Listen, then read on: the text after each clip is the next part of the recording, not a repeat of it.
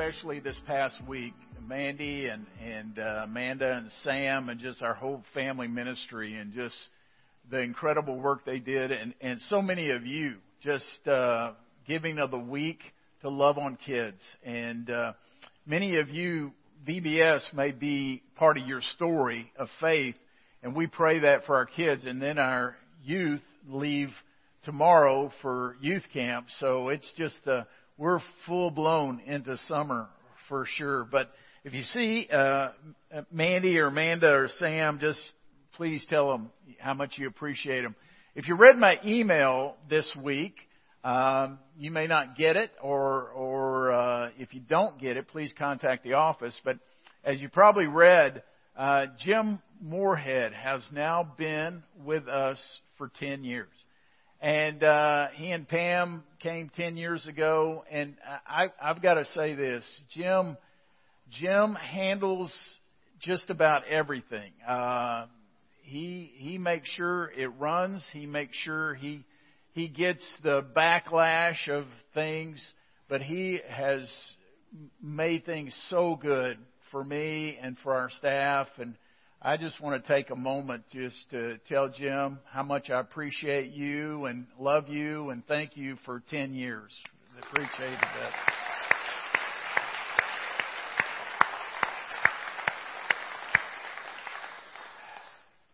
Now go fix the bathrooms, Jim. Jim has to handle everything. But if you're a guest today, we have been walking through the letter that Paul wrote to a church in Philippi called Philippians. And today we're in chapter 3. And we're going to look at this today. We're going to be in 3, 1 through 11 here in just a moment. But I get concerned about a lot of things, especially things that are eternal. Temporary things don't bother me so much as eternal things because I know that I was made for more than here. And I really get concerned with people who have walked away from their so-called faith. And we live in a day of the back door is so large opening. And I'm not saying just about Central. I'm talking about the church as a whole in the West. It's just a huge back door, and we got generations that seem to be walking away. And I sometimes ask myself, why is this? Have we made church a spectator sport? Have we not presented Jesus correctly? There's a lot of things that we could look into that. But today, Paul is going to deal with some of those things, and so I'm going to encourage you to get your Bibles or your devices. But I want to begin. There's a made-up story that goes something like this: Satan was meeting with his demons, and he asked the question. He said, "What can we do? What's a strategy we can put in place that will keep people from coming to salvation and new life in Jesus Christ? What can we do?" And so one demon raised his hands and he said, "I have it. I know what we can do. We can tell men that there is no life after death, that they die like animals." And Satan thought a minute and his face kind of fell and he said, "It will never work. Man is not ignorant. Even atheists admit at times that there's got to be something beyond here." He said, "I don't think that'll work." So they went back thinking again, and a demon raised his hand again. He said, "Here's the solution. Let's say there is no God, and if there ever was, He's dead now, because even if He started the universe, He is departed. He is left now." And Satan thought a minute and he said, "That won't work either. Most of them know there is a God, so that's not going to work." And so they're about to give up on their strategy. And finally, one little demon raised his hand and he said, "I have it. A sure solution." He said, "Let's go tell them that God is real and the Bible is God's Word." And they gasp and they think, he's got a problem. And then he went on, "And tell them that Jesus is God's Son and frees men from sin." Now they're really wondering about this demon. And then he said, and then we tell them that this is not the best time to choose Christ. Help them make excuses for delaying their decision. Tell them there is no hurry and they're not that bad. And they all agreed that that was the best solution. I think we're seeing that played out on a daily basis. If we were to walk out here on Congress Avenue, let's say, in Austin, and we were to stop people and ask them this very question, what is a Christian? I think we would get probably varied answers on every one we ask. We would get answers like one who does good deeds, or one who goes to church, right? Or one who has been baptized, or one who follows the teachings of Jesus, which is close.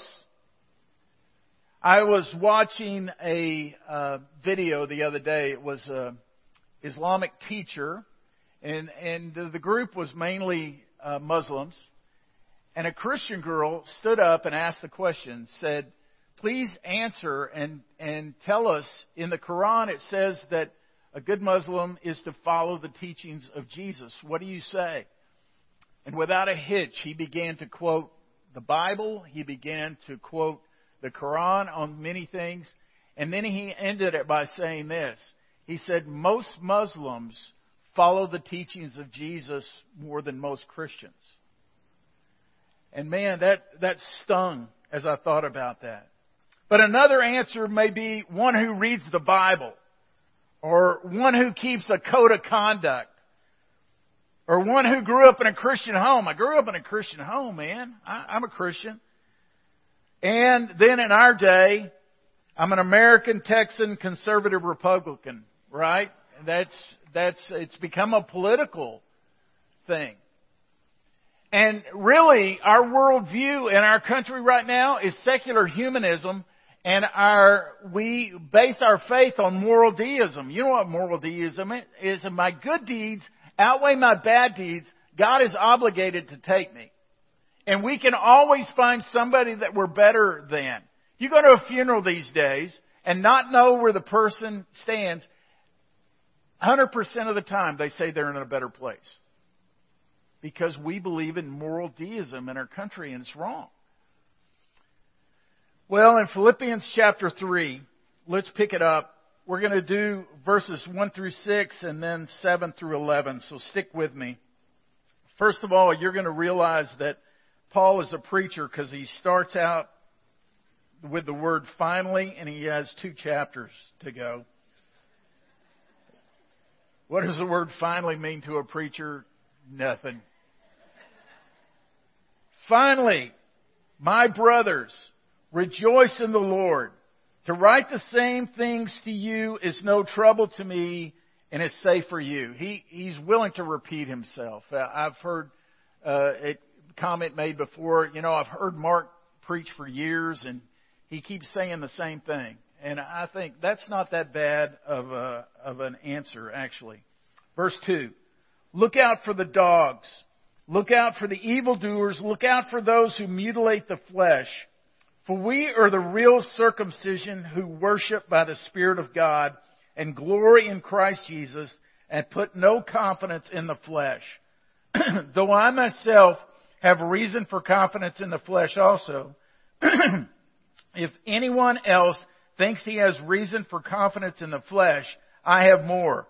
Circumcised on the 8th day of the people of Israel, of the tribe of Benjamin, a Hebrew of Hebrews, as to the law, a Pharisee, as to zeal, a persecutor of the church, as to righteousness under the law, blameless. Man, he gives his resume there. He starts by talking about these beware of dogs. And in our culture, dogs are pets, man's best friend, these kind of things. In a biblical time, dogs were, in fact, Jews called the Gentile dogs. And the dog was one of the lowest forms of life they felt. And so any calling somebody a dog was not a compliment. And what Paul says here, you beware of the dogs. And this is who he's talking about. He's talking about a group of people that would follow around where Paul had preached, and they were called Judaizers. And what they would do is, after Paul had led people to faith, they would come and they would say this: you need to become a Jew first, you need to keep the law first, and then you can become a Christian. In other words, straighten up the outside, keep a code of conduct, and then you can become a follower of Jesus. And that's wrong. And so what Paul is saying, beware of these dogs. They may as well go mutilate themselves. And he has laid this out because you know what a legalist is. They're legalists. They're Christian legalists. There are people who think that you've got to lay out a code of conduct, and if you keep these, then you're a better Christian than somebody else. And we don't take into account growth. We don't take into account the Holy Spirit. We don't take into account. We just want to be the spiritual police to make sure you're acting correctly. And Paul would say, beware of those dogs. Beware of those dogs. And then he said, we are the true circumcision. Circumcision came in when God told Abraham that they needed to circumcise the young men. And it was a sign that they belonged to the Lord. And he says, we are the true circumcision. Those that worship basically in spirit and in truth. That's who he is saying. Our hearts, the fleshly part of our hearts has been cut away. And then he begins to give his resume. Man, this is a resume. If a Jew legalizer could come and give his resume, Paul's was beyond that. We're going to have two major points today. The first one you can write down right now. It's called bankruptcy of the old man. Bankruptcy, you've come to where you can't do anything anymore. You have lost any means, the bankruptcy of the old man. And Paul gives his resume. First of all, he talks about his pedigree. Pedigree is that true blood. That you have that true blood. For you that are into dogs, you want that true lab or that poodle or whatever you want, pure pedigree. Well, Paul's pedigree, he was pure blood. Notice what he says. He was circumcised on the 8th day. In other words, in his body, physically, he shows the sign of a Jew, true Jew. He was an Israelite. He was born into it. His family was Israelites, so he was born. And then he was of the tribe of Benjamin. And what's the big deal of the tribe of Benjamin? If you know anything about the Old Testament, there were 12 tribes. Eventually, they split into what's called Judah and Israel. Israel got taken captive, and so Judah existed. And two tribes made up Judah. There was Judah, and then there was Benjamin. Benjamin was a small tribe, small group compared to, especially to Judah, but they would say they're the pure breeds. In fact, the first king came out of the tribe of Benjamin. What was his name? Saul. And so Paul, who was surnamed Saul, could have said, listen, I bear in my body the marks of a true follower of God. I was born into it. My parents were that way. I'm even of the tribe of Benjamin. I was named after the first king. He could have said his pedigree is going to get him into heaven, right? Many people today try to use their pedigree as an excuse to say, hey, I'm truly saved. In other words, I was baptized into the church. I was baptized as a kid, or I was baptized. I've gone through the rituals. Or this one, I grew up in a Christian home. Man, I've just known God all my life. Here's a third one. My grandparents really knew. And they were really followers of Jesus. In other words, there's this legacy that has been passed down. And since my grandparents and my great-grandparents and my parents were all believers, I'm automatically a believer. That's the way it should be. And many people today are relying on their pedigree to think it's going to get them into heaven, and it's not. Here's one more. I've thought about this. I thought, man, for you to know my story, I can say this. Man, I was going to church 9 months before I was born. And I learned to sin at church. I mean, that's just the way it is. I was 9 months before I was born, I was going to church. We went to church about every Sunday. My parents were Christians. My grandparents were Christians. I even have a name that's named after one of the Gospels in the Bible, Mark. Man, surely God's going to take me. But you know, those are excuses that'll keep you out of heaven. But then he not only talks about his pedigree, he talks about his achievements. He says this, I'm a Hebrew of the Hebrews. In other words, I learned the original language. I was a Pharisee. I had a title, man. I was almost special ops in religious when it came to God, man. He was a Pharisee.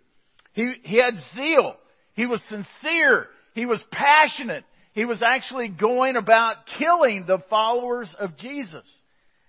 And then, one more, he said he was blameless. He was a good guy who kept the rules. If you were to put the rules up there and put Paul, man, he would be blameless. You know, many people are counting on their achievements to get them into heaven today. I know the Bible stories, man. I know that Jesus went to the cross. I know He rose from the dead. I know about Moses. I know about Abraham. I know the Bible stories, man. I can quote you all the books of the Bible. There's 66. I can do that. And we hang on to an achievement. Or we've been to special classes, right? We've been either to catechism or confirmation classes or baptism classes or discipleship classes or membership classes. Because I've been to all those classes, man, it makes me somebody in the kingdom. Or here's one. Many people have titles today. We don't have a whole lot of titles here. It's by choice because sometimes we hang on to titles. But you may have the title of teacher or worship leader or deacon or elder or pastor even. You know, you may have a title and you think, man, I had a title. Listen, we can fool a lot of people with titles. Here's one more. Sincere. Man, I'm sincere. I'm sincere. I feel the feelings. You know, you can be sincerely wrong. And many people today are sincerely wrong. And Paul said, these are my credentials, man. This is my pedigree. This is who I am. This is what I've achieved in life. If you were to put up a guy who could do it by himself, I'm the guy. But then let's look at verse 7 and how he sees all of these things. In verse 7 he says, but whatever gain I had, I counted it as loss for the sake of Christ. Indeed, I count everything as loss because of the surpassing worth of knowing Christ Jesus my Lord. For His sake, I have suffered the loss of all things and count them as rubbish in order that I may gain Christ and be found in Him, not having a righteousness of my own that comes from the law, but that which comes through faith in Christ, the righteousness from God that depends on faith. Verse 10, that I may know Him and the power of His resurrection and may share His sufferings, becoming like Him in His death, that by any means possible I may attain the resurrection from the dead. And what Paul says is, listen, all those fleshly stuff, my pedigree, my achievements, I count them as loss. I count them as, the word rubbish is actually translated dung. I consider them as cow pies, man. That's what I consider all of these things over here. And that list of things was not bad, was it? I mean, it was not a bad list. I mean, think about it. He was born with a lot of privilege. He had a lot of achievements, but yet he considered that all rubbish for the sake of knowing Christ. I have a couple of quotes that I want you to grab right quick. One is this: a good thing is a bad thing if it becomes a substitute for the best thing. A good thing becomes a bad thing when it becomes a substitute for the best thing. And this one goes along with it. The worst form of badness may be human goodness when that human goodness becomes a substitute for the new birth. You cannot earn it. You cannot. I'm thinking, man, I've got the pedigree. I've done everything. But I've had to realize that stuff does not save me. That does not bring me in a right relationship with God. That will not bring any contentment at all. And so we see this. The second thing, not only the second part is this: wealth of the new man. We had the bankruptcy of the old man. We now have the wealth of the new man. And what is that wealth? There's three things. First of all, it's a knowledge of Christ. It's not a code of conduct. It's not a religious life. It's not heaven, not riches, but it's a knowing of Christ. I'm going to say something and it may disturb you a little bit. You can know about Christ and not know Christ. And the question is going to be, well, how do I truly come to know Him? Let me tell you, there's a lot of people that know about Christ, but do not know Him. In fact, Jesus said, not all who say to me, Lord, Lord, will enter the kingdom of heaven, but only those who do the will of my Father who is in heaven. And on that day, many will say, Lord, Lord, did we not prophesy in your name? Did we not cast out demons in your name? Did we not do great works in your name? And Jesus will say, depart from me, I never knew you, you workers of iniquity. That's a hard verse to chew on. But Jesus did not want people to miss it. He didn't want them to get caught up in a knowledge of stuff, but He wanted them to get caught up in a knowledge of Him, to know Him, to progressively know Him more and more. John 17:3 says this: now this is eternal life, that they know you, the only true God, and Jesus Christ whom you have sent. And Jeremiah 9:23-24 says this: this is what the Lord says. Let not the wise boast of their wisdom, or the strong boast of their strength, or the rich boast of their riches, but let the one who boast about this, that they have the understanding to know me, that I am the Lord who exercises kindness, justice, and righteousness on the earth, for in these I delight, declares the Lord. If you're going to brag about anything, brag about the fact that you know the Creator of all creators. That you know Him. That's the only thing we boast of. When we stand before the Lord someday, is it going to sound so hollow? It was saying, yeah, but my good deeds outweighed my bad deeds. That's not going to cut it. I was a good guy. I gave my money to the church. I attended. I slept through some sermons. And I did this. I don't know what it may be, but isn't that going to sound hollow?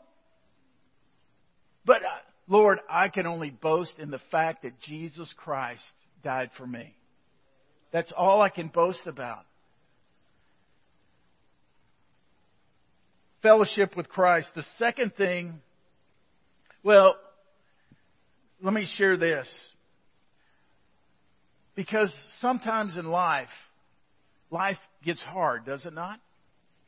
It gets hard, and we lose sight of God sometimes. I'm reminded of the story of the little girl who was in the burning building, and she was up on the floors above, and the building was burning around her, and she could not see because of the smoke, and she heard her dad's voice. Honey, you need to jump. But Dad, I'm afraid I can't see you.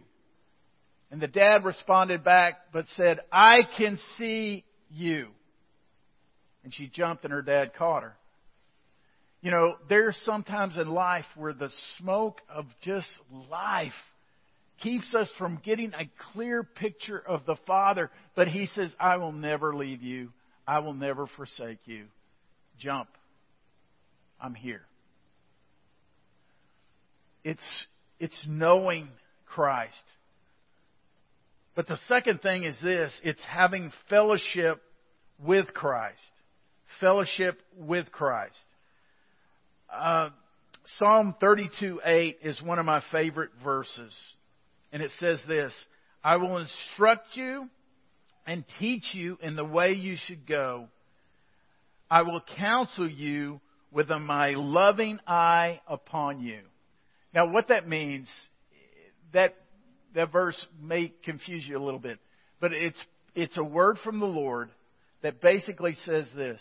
I want to be so close to you that I can counsel you with my eyes. Now, most men in this room understand that better than ladies do. Our moms used to control us with her eyes, and our wives control us with their eyes. Yeah, I got an amen. You know what it's like, man. I'm not looking at her now. Yeah, I'm just going to look beyond. But you know what I'm talking about. Because you have the relationship that you know what she is saying with her eyes. That's where the Lord wants us to get so close to Him that He can literally, we can't see His physical eyes, but we get so close to Him that He can control our direction like the next breath. You see, that's what is available to the person who knows Christ, who knows Him. Instruct you with my eyes. There was a little girl, and she had learned in Sunday school how massive and big God was. He's big, He's huge, He's the creator of everything. And she went home and was talking to her parents and said, we learned how big God is. And you said that God lives in your life, right? And they said, yeah. Well, don't you think He ought to show more? The bigness of God should take over in our lives and become who we are. Now, listen, it takes time. Why God in His magnificent way of doing things takes somebody that's strung out on drugs or addictions of some sort and has got their life in the tank, and He transforms them in a moment and they're walking a different way. Why He does that and other people He takes through processes, I don't know. I just know that He desires for us to fellowship with Him and to be close to Him. So the last thing under the wealth of the new man, we have right standing through Christ. We have a right standing through Christ. It doesn't come by good deeds or church attendance. Righteousness does not come by learning a code of conduct. Righteousness comes by faith in Christ alone. You can't say Jesus plus, and you can't say plus and then add Jesus to it. You can't do that. Only by faith in Christ. It comes through faith in Christ alone. And faith is a verb. And faith and hope work together. And this week, Pam and I taught the second and third grades and Bible study. And one of the days was Jesus gives us hope. And describing hope without faith is not an easy thing. But faith is a verb. Because many people think faith, I have faith, I believe. We talk about believe. But faith is a verb. And the way I look at it is, if I were to take this stool, Emily's stool here, and I put it there, and I ask you, and I ask myself, do I believe that stool can hold me up? Well, the answer is yeah. I've seen stools hold other people up. I believe that stool can hold me up. But I do not faith in that stool until I place my weight on this stool. Now I have put faith in the stool. Many people know about Jesus. They know the stories. I believe the stories. I believe that Jesus was a real man. I believe that Jesus died. I believe He died on a cross. I believe He rose from the dead. I believe all those things right here. Right here. I got them. And you see, I've come to the conclusion that many people today are walking away from the church of Jesus Christ because they know it right here. And they do not know it to put their faith and their weight on the loving God who sent His Son Jesus Christ. To know Him. And I get concerned today. I'm not a good evangelist. And it's a concern of mine. It concerns me that we see a lot of children baptized and come to faith because they grew up in your homes. You're good evangelists in your homes. But when was the last time you reached out to a neighbor, reached out to somebody and said, hey, I want to tell you about the most important thing in life. It's Jesus Christ. I'm not a good evangelist. I'm good at building relationships, and I'm not making any excuses. But what I've discovered is that and I'm really not real good with children. Because sometimes you can talk children into things, and you've got to be very, very careful. Because you see, if you do not come to a point of brokenness over the sin in your life and repent, you cannot know a Savior. You will never know a Savior if you do not know you have a need for the Savior. And we have a tendency, if somebody starts feeling uncomfortable about their sin, what do? We try to take that discomfort away from them, when they maybe should have to wrestle through that, to battle through that, to come to a place of faith in it with Jesus. Does that make sense? If it doesn't, it needs to, because it's real. How many parents have said, oh, if I can just get my kids baptized, I've done all the parenting I need? Listen, that water can just get you wet. It's a great thing as far as you take a step of obedience. And I've seen the Holy Spirit rock worlds through the water of baptism. But I've seen many people who didn't get beyond here to here, and they walk away.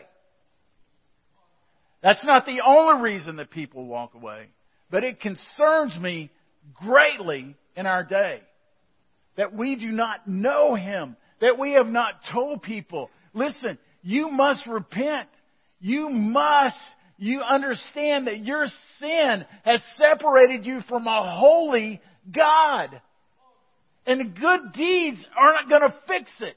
It's only the blood of Jesus shed on that cross that will fix it. And many of us are looking for contentment in life. We're looking for contentment in our marriage. We're looking for contentment in our jobs, contentment in our families, contentment in our health. And we're looking to everything else except for the one who created us. And I really believe that if we can center in on God is in you alone, we would find a lot more contentment in this life. I believe that firmly. Because look at what Paul said in wrapping up here. He said, that I may know Him and the power of His resurrection. Have you ever thought about that? In Romans 8, Paul says that the same Spirit that raised Jesus from the dead indwells in us. He said that I may know Him and the power of His resurrection and may share His sufferings, becoming like Him in His death, that by any means possible I may attain the resurrection from the dead. That I may know Him in the power of His resurrection and the fellowship of His suffering. We don't like the suffering. The word righteousness in the Chinese vocabulary, the Chinese letters and are characters. In other words, they're pictures. The history was pictures, and they've evolved into what they are now. The word righteousness in the Chinese language is actually two characters. One is of the man, a man character, and you look at this and today you think, I don't see it. But if you learn the history, and above the man is a lamb. That's the word for righteousness. Listen, I am only righteous because of the Lamb of God who covers me. He covers me. I end with this. I was walking the dog yesterday like I do every day, and I use the time as introspection, prayer time, those kind of times. And I don't know if you like riddles or not, but I thought about a riddle, and some of you are going to know the answer to this. But the riddle that came into my mind is, what is used best when it is broken? An egg. An egg is used best when it's broken. And as I thought about that, I kind of got a snicker, and I thought, why in the world did that come into my mind? And then right behind that, I had this impression. You know who is used best by the Lord? A believer who is broken. Paul said that I will know Him in the fellowship of His suffering. There is something about brokenness when we come to the point of my deeds are not good enough, and God, I'm totally dependent on You. In that point of humility and brokenness, I've seen lives fixed. I've seen marriages fixed. I've seen kids fixed. I've seen addictions broken. But coming to that point of brokenness, even that is a gift from God.